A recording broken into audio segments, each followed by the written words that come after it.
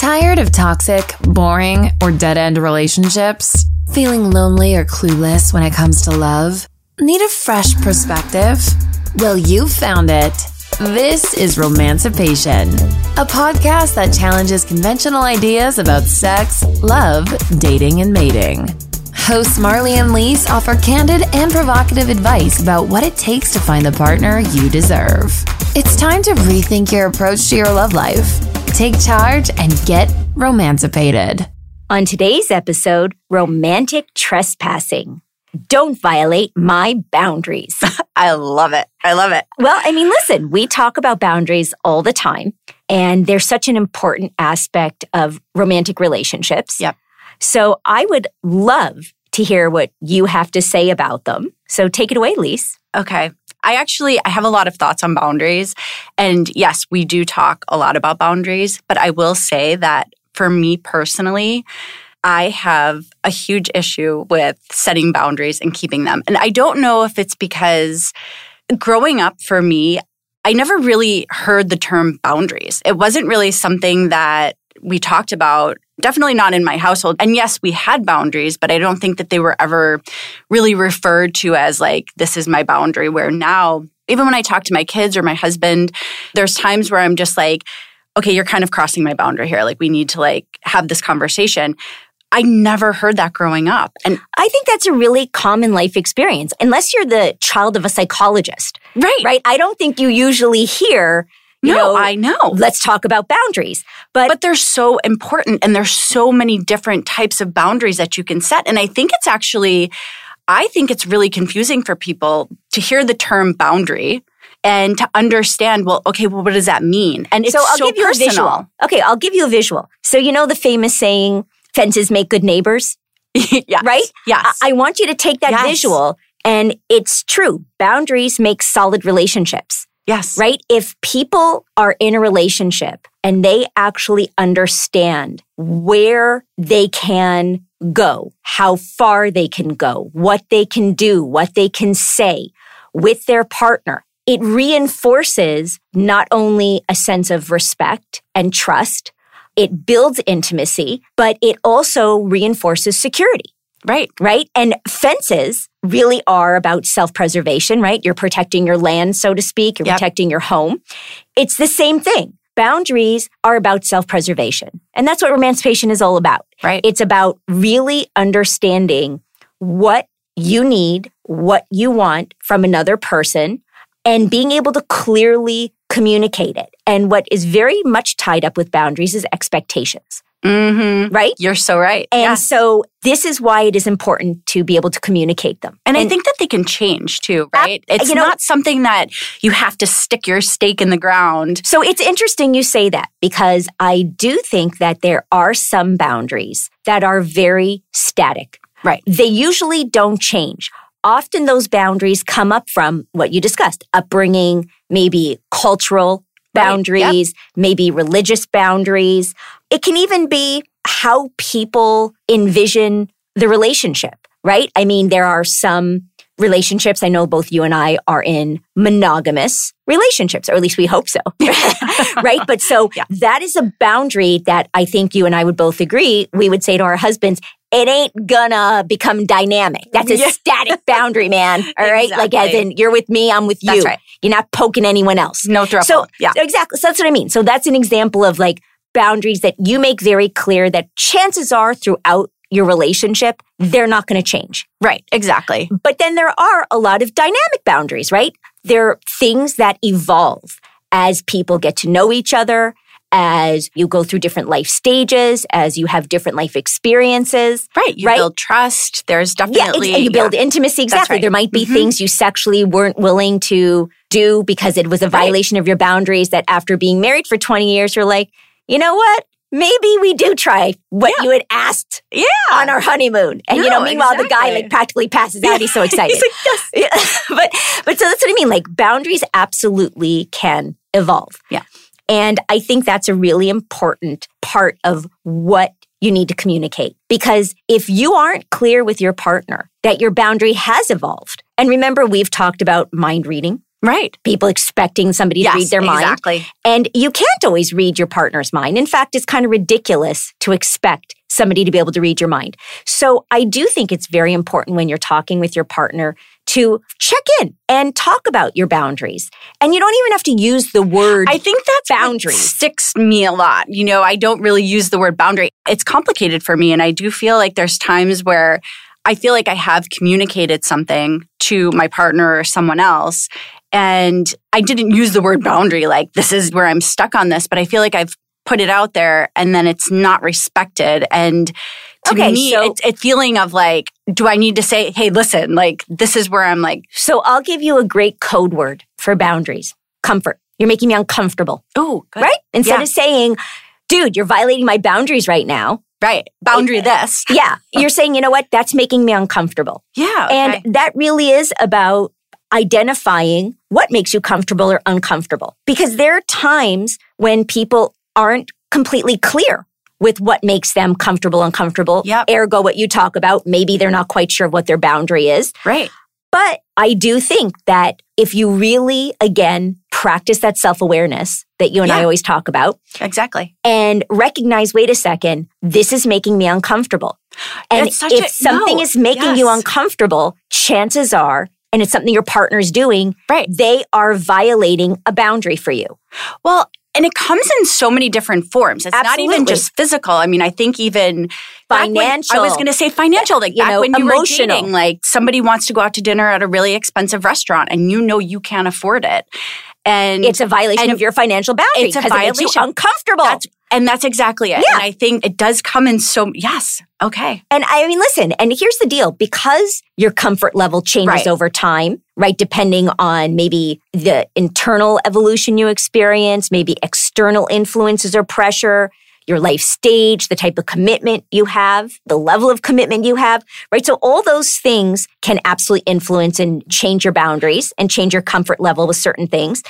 But I also think that you should explore your limits and you should try and push your boundaries in a relationship because you might be really surprised what you end up discovering about yourself or about the other person.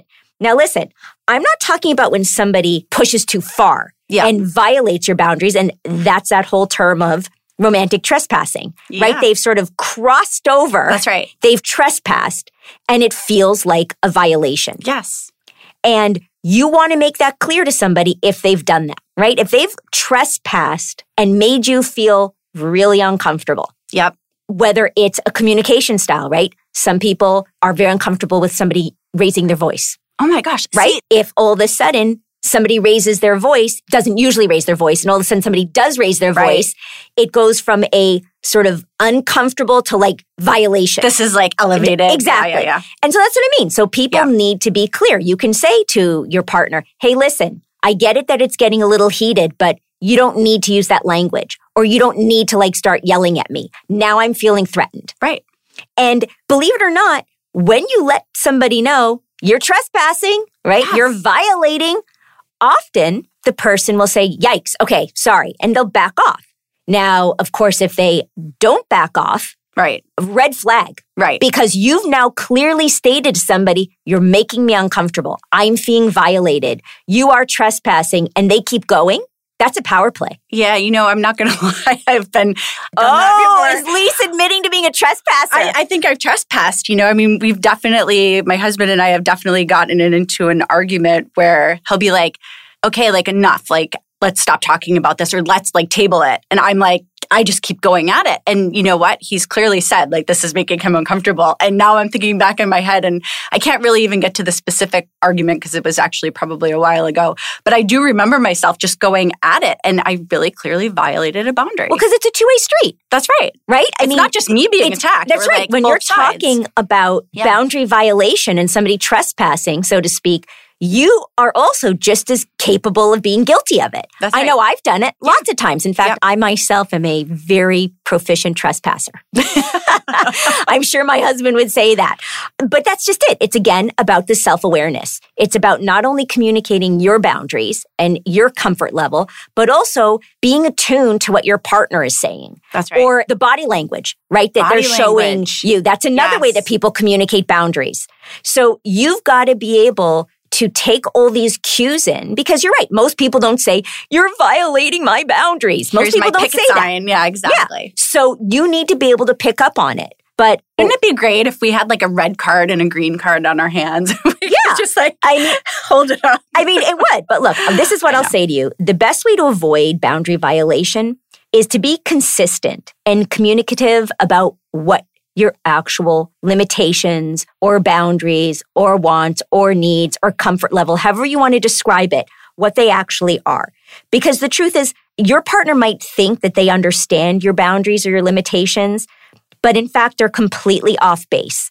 And it might be because you've changed your boundary, or it might be that you never actually communicated what that boundary was or before. Communicated it clearly. I'm definitely a victim of that. Or exactly. Or you're inconsistent. So some days that behavior that you consider a violation of your boundary, you've accepted, and other days you don't. And okay, I will give you, I think, what is a very common phenomenon. Okay.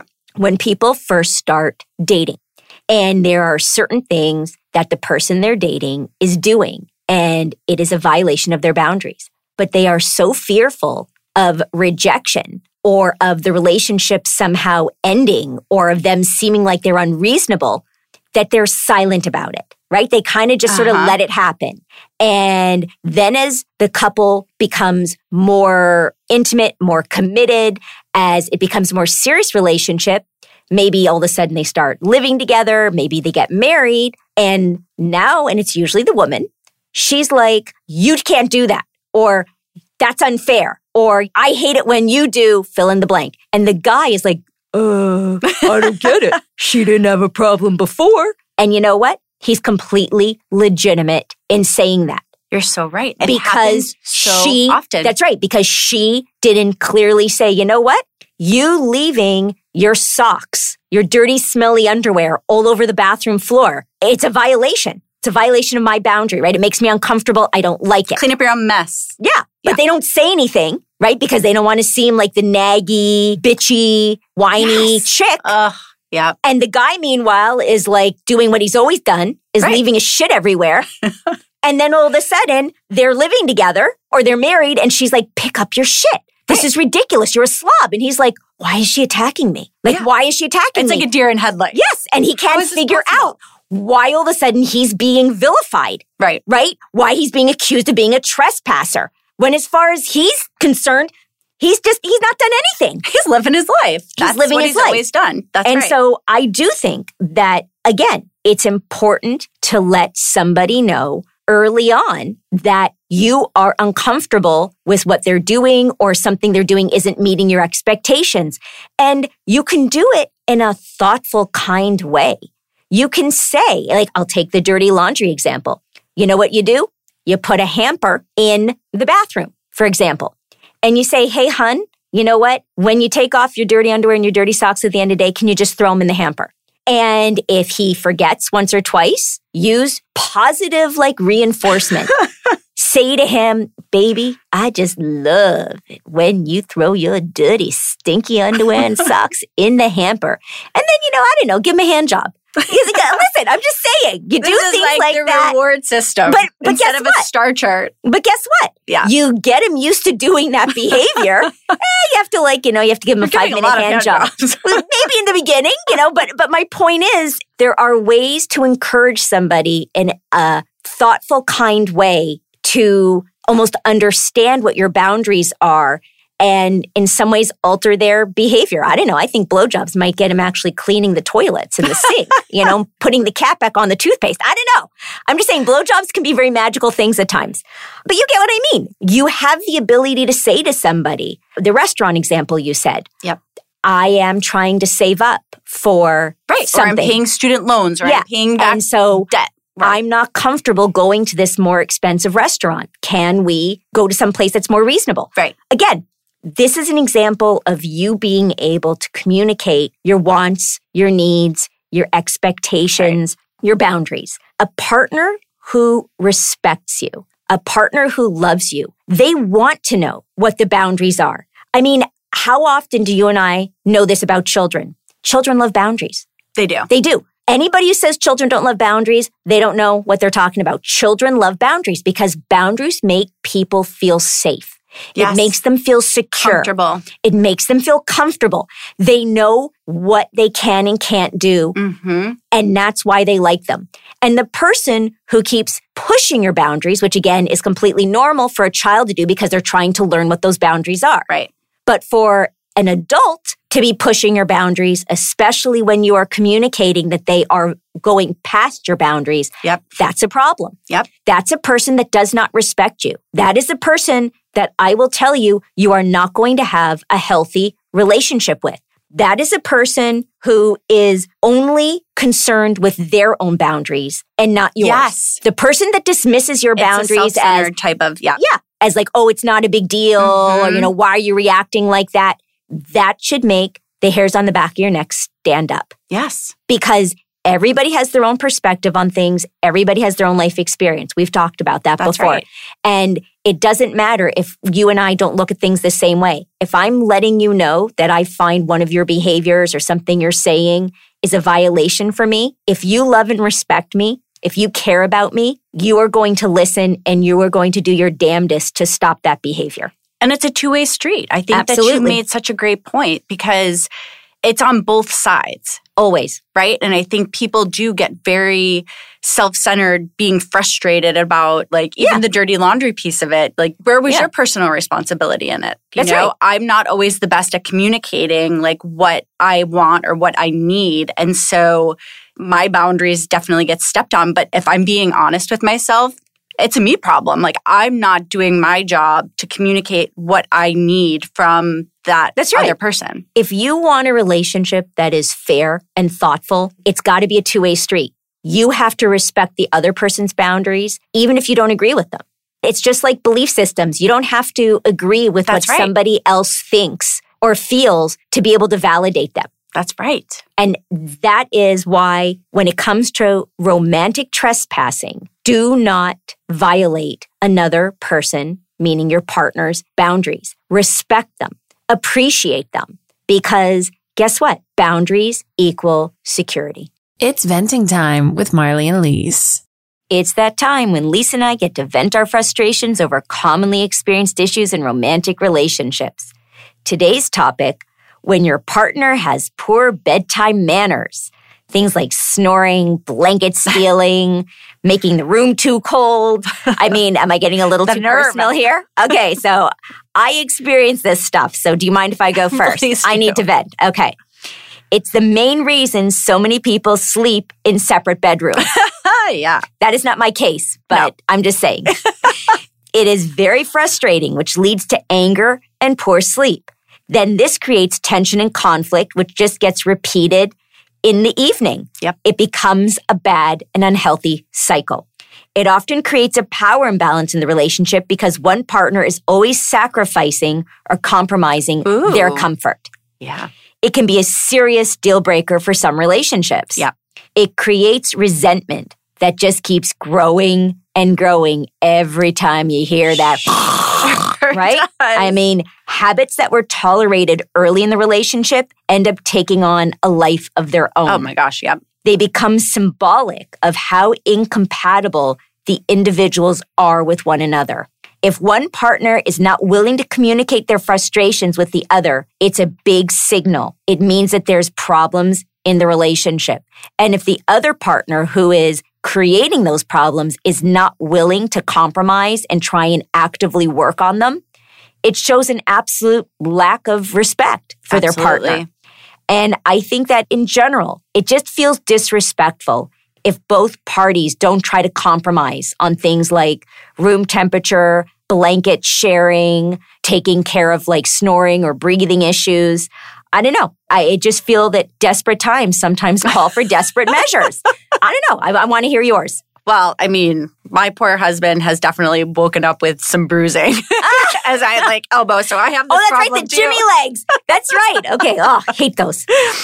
The worst is when your partner wakes you up all night and you get the worst night's sleep and they wake up feeling fresh as a daisy and they're like, oh, that was a great night's sleep. And you're like just sitting there ready to hurt them. Yep.